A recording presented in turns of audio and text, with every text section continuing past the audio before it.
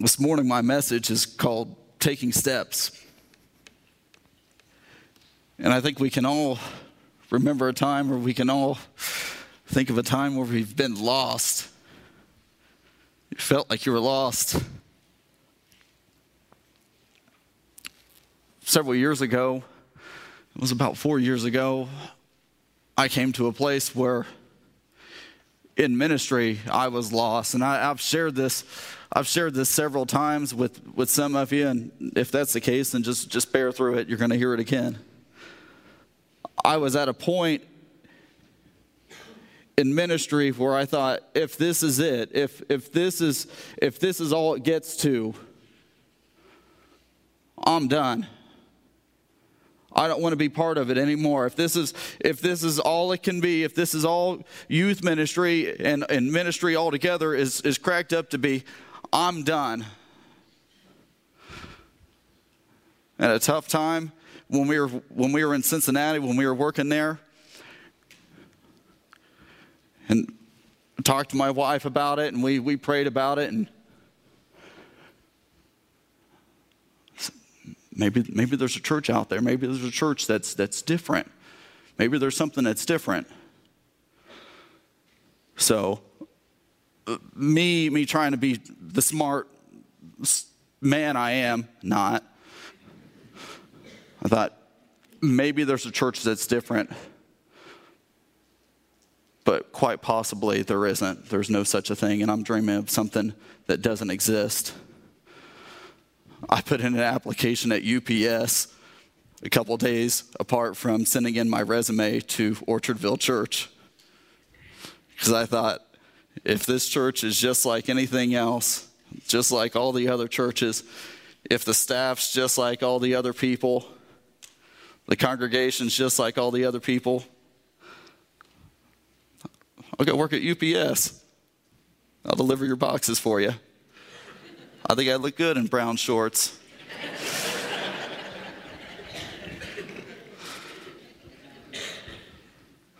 I was lost in ministry. And I came here. I got the generic email. I still have it. I've saved it, and I've kept it all these years. From Kay, I got the generic email. Please be patient with us while we go through the application process at this time. And you know what that means sometimes, so you're not really sure. I got an email back for an interview. Molly and I, we were on vacation, and my mother-in-law's here with us. She was down there in Florida with us also. I did a phone interview for Orchardville Church in the parking lot of SeaWorld.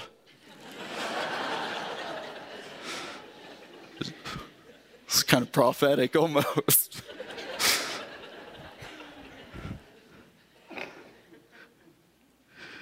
And when it was done, I got to pet the dolphins, and that was pretty cool. And I told Molly, I said, for that being a weird interview, I think it went pretty well.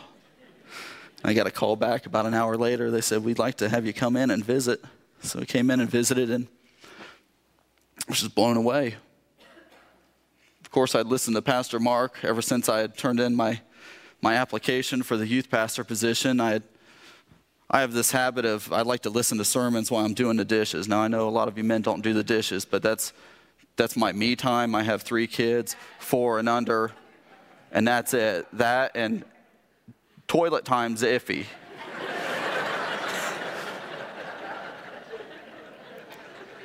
Just remember, if I remember to hit the lock or not, that one can be jeopardized. Nobody wants to bug you when you're doing the dishes. I came here, was blown away. We don't have the woods there like it used to be because of Camp Orchardville, but a lot of you will remember as you used to turn that spot there, and you would just see trees and trees and trees, and then like something out of Land of the Lost, you have this amazing building sitting here. I thought, wow, that is neat. Came here. People were amazing. They were genuinely happy to meet me. They didn't know who I was. They were so happy I was there, shaking my hand, asking me how I was doing. It was great. did the interview process, and, that's all kind of boring stuff. But they told me, I asked them, I said, is there anyone else that, that's a runner-up? Because I want to know. I want to know if I have any competition or not, or if I'm the only one. They said, we have one other guy we're looking at. I said, okay. But you better believe that night I prayed so hard that guy would just drop out and go somewhere else. And he did. I won by default. I've never asked if they wanted him more than me. I don't want to know. I was lost in ministry. I had taken college courses thinking, you know what, this is going to be my exit strategy. I'm going to get me a part-time job at UPS. I'm going to take these college courses. I'm going to get into accounting. I'm going to make the big bucks. I'm going to live happily ever after. And at some point one night when I was driving down the interstate, God, Wayne County term, whooped my butt. And said, no, you're gonna stay in ministry. But I was still resilient. I was still running away. And I think all of us, we could all think of a time this morning where we've been lost. You can get lost out in the woods. You can get lost driving someplace. You can have people give you bad directions. But I think the thing that happens more often than that is that people get lost in life. They get so tied up in routine or so tangled up in something else that before they know it, minutes have turned into hours and hours into days and days into years. And you've been lost in life. Gideon, who we're going to talk about this morning, was a man lost in life. If you will, turn with me to Judges chapter 6.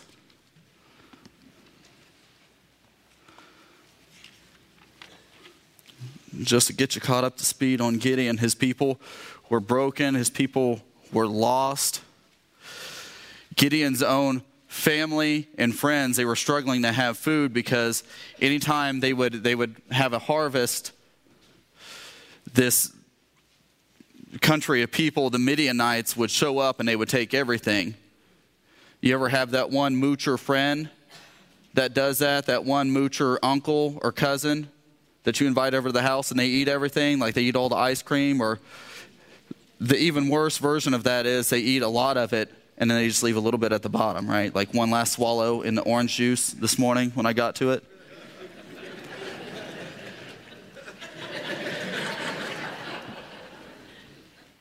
So that was the Midianites. Anytime God's people would have something, anytime they would have any sort of livestock, any sort of crop for the harvest, the Midianites would show up, they would surround, and they would devour, eating it all up, taking it all away. So let's read there. Let's start in verse 11, and we'll read all the way to 13. It says, now, and my version might be a little bit different than yours, but bear with me. Now the angel of the Lord came and sat under the terebinth at Ophrah, which belonged, that's not Oprah, it's Ophrah. See the H there? Which belonged to Joash the Abiezrite, while his son Gideon was beating out the wheat in the winepress to hide it from the Midianites. If you live with somebody that is a moocher, you know what it is to beat out wheat in the winepress. Now that might not make sense to you, but if you have children especially, you'll know what it is to hide that bowl of ice cream away out of their sight, to hide, So that's what Gideon is essentially doing. He's over in the corner of his shop, and he's doing this so he can have something for himself, so he can have it for his family. I don't sit with my legs crossed when we're on the couch and I'm eating ice cream just because I want to. I do it because my kids are short in height. And if I do it high enough, the bowl is concealed. It's safe.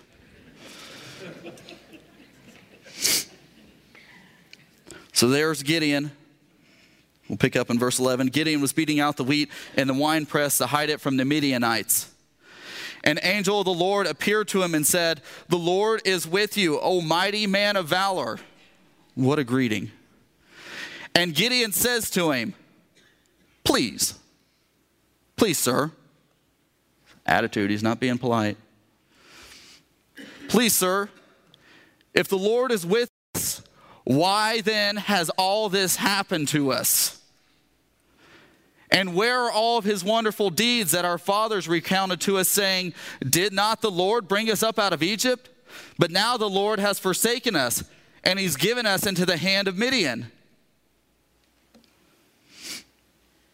Verse 14. And the Lord turned. Now, understand this. We have a transition there. At first, it's an angel, but then it recognizes that this is the Lord. And in super-duper Bible scholar terms, they sometimes refer to this as the pre-incarnate Christ. And that was Jesus before he was born of a virgin. So understand what's going on here now. This isn't just any angel. This is Jesus standing in there. And the Lord, verse 14, and the Lord turned to him and said, "Go in this might of yours and save Israel from the hand of Midian. Do not I send you?" Go in this work, in this might of yours. You've got work to do, Gideon. Gideon's questions were pretty tough. Maybe a little easy to recognize today.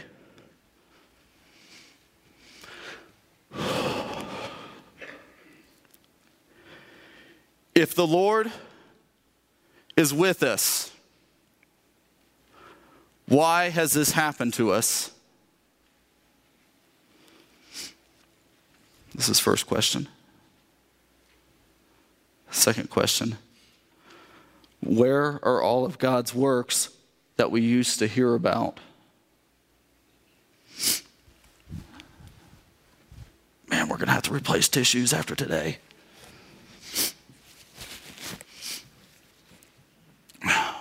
Gideon was lost in life.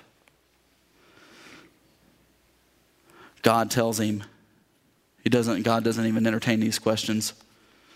He says, "Go in this might of yours.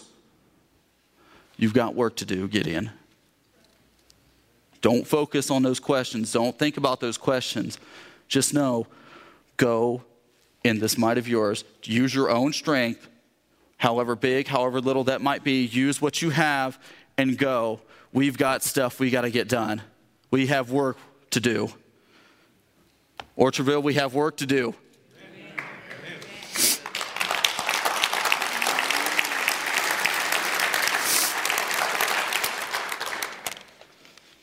Turn to your neighbor, tell him you got work to do.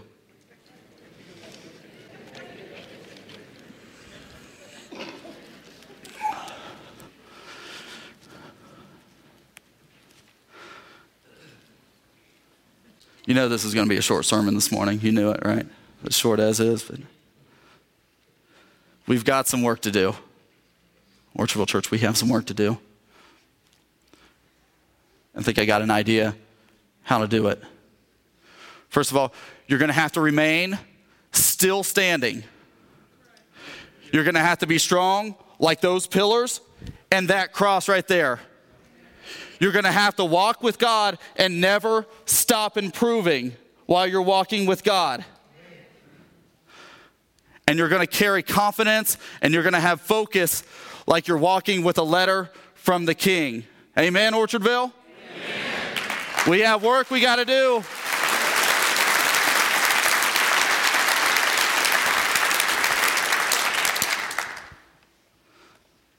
And then the question comes, well, what can little old me do? What can I do? I'm nothing special. I've been reading this pretty neat book here. I think you gave it to me. It says, as a Christian leader, I'm not looking for superstars to help get work done. Within any building, there are thousands and thousands of nails used to uphold the structure. In fact, there are 1,100 different types of nails, with common nails being the most practical and widely used. 1 Corinthians 1, verse 26 tells us that, ye see your calling, brethren, how that not many wise men after the flesh, not many mighty, not many noble, are called. But God hath chosen the weak things of the world to confound the wise, and God has chosen the weak things of the world to confound the things that are mighty. It seems to me that God is looking for me and for you. He doesn't require us to be Billy Graham. He wants us to be a nail in his holy place. While every nail is not the same, it is equally important. By the same token, not every worker within the church will be the same, but each one will be equally important. And that was Tending the Orchard by Pastor Mark Shell. Real neat thing right before that piece I just read to you. He goes on to talk about a man that I've never met, but that I've certainly been exposed to his legacy. Greg Burgess. I never had the honor of meeting the man, but he's just legendary by Orchardville standards. Equally important. It's ordinary people doing ordinary things, but doing it with faith. Faith is what makes the difference. Go in this might of yours, whatever that might be. Some of you know last summer I foolishly tried to do T-ball coaching, and I know nothing about baseball. And Lacey Renfro, she's kind of on the same level that I am. And we both applied for the the assistant coach job. And somewhere there was an error or some sabotage. There was an error, and they put two assistant coaches together. I have no idea about baseball. So what I don't know, I've most of the time I'll just imitate. So there's a lot of times where there's like another game going on, or when we're doing the warm-ups and everything, and I'm listening to one of the other coaches that seem like they know what's going on. You know, they're having them run bases, so I'm like, that's a good idea. Our kids are going to run.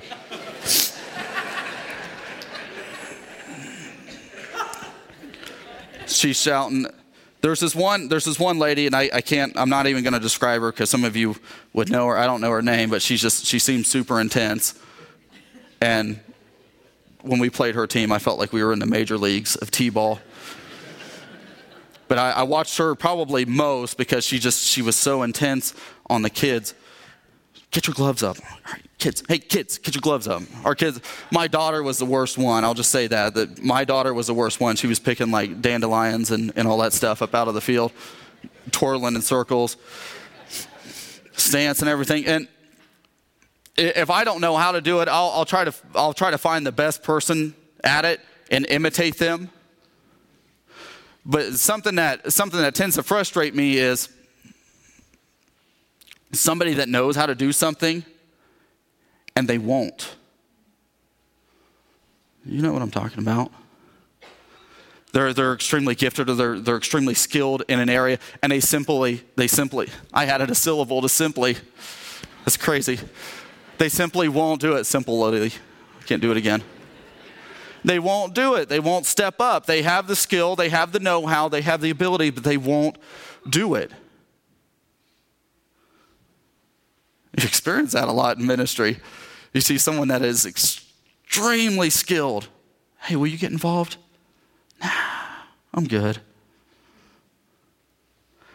I'm talking about going in this might of yours, and your might's not going to be like your neighbor's might, and their strength's not going to be your strength, and their weakness is not going to be your weakness. But whatever it is, whatever God has given you, whatever you have this morning, that is what you have to go on. In church, we have work to do. It doesn't stop here. We don't slow down at all. We keep going. Mark has made numerous mention in previous messages where he says, I don't want Orchardville Church to become something that it used to be known for. I want it to be known for what it is doing now. And if that's to happen, we have to be at work. We have to be faithfully doing things. We have to be faithfully getting involved, reaching people in our community. Because if we don't, it ends with us. The work is on our shoulders. And it's your might, no matter how little, no matter how big it is in your hands. Each one has a responsibility. Go in this might of yours. Band, will you guys come on up here?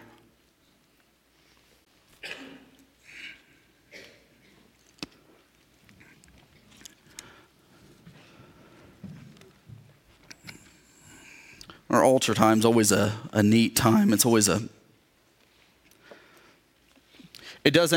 altar time has that appearance of being deceiving if you don't understand what's going on there, because it doesn't look like a whole lot's happening. It looks like people are just kind of coming up here and sitting down, but really you don't know what all is happening. You could be having strongholds broken down. You could be having people raised in the victory and newness of life with Jesus Christ. You don't know what's happening here. But I want you to know this morning, if you're unsaved, if you've never met Jesus, if you've never had a relationship with Jesus, he wants to have that relationship with you. He loves you. Before you can go to work, you have to meet the guy that's in charge, and he is the guy that's in charge. So if you're unsaved, the altar time will be your opportunity to come up here, and there will be someone ready and willing to pray with you and talk to you about that. But this morning, if you do know Jesus, maybe you're ready to get to work this morning.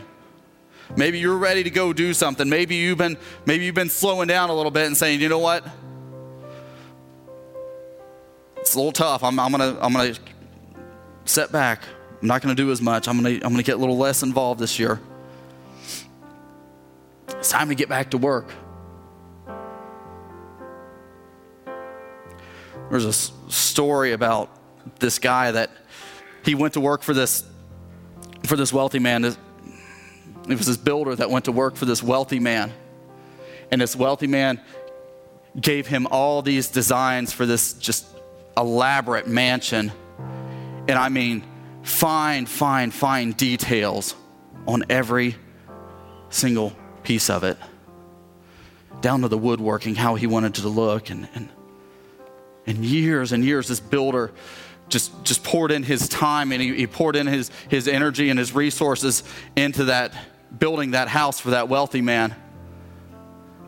And after years, the wealthy man said, "It's finished." And the next thing he did, the wealthy man took the keys out of his pocket, threw him to the builder. I want you to understand that being a servant is building your life. When you choose to serve, when you choose to serve others, when you choose to invest in things of the kingdom, you might not see it on this side. And I'm convinced this morning that Mark Shell is not finished receiving his rewards in heaven, and he won't be until the world is finished, until all things pass away, because the ministries of Orchardville Church will continue on. People will continue to be reached, taught, served. So if you do know Jesus, maybe it's time to get back to work. We've seen Gideon do two things after that encounter with God. We've seen him, one, he built an altar and he gave praise to God. He said, "Praise you, God." He gave an offering. And then the next thing he did was he tore down the idols that were hurting his people. The altar is your opportunity to do a lot of things this morning. So I encourage you, use it. Would you all stand with me as we go to the Lord in prayer?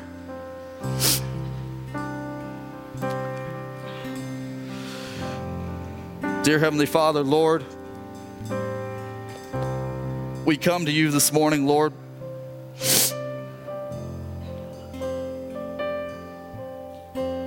Broken, hurting.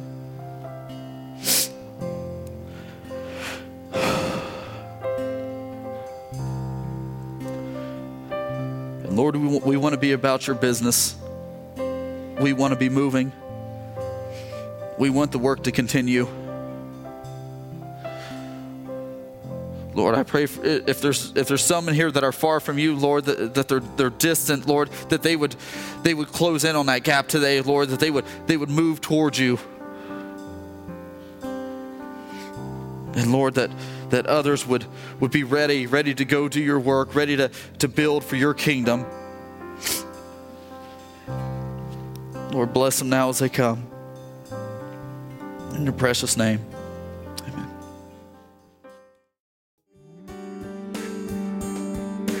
It is our prayer that you have been blessed as you've listened to this message. If you would like to become a partner with this ministry, please contact us here at Orchardville Church. You can visit our website at orchardvillechurch.com, or you can contact us by phone at area code 618-835-2677.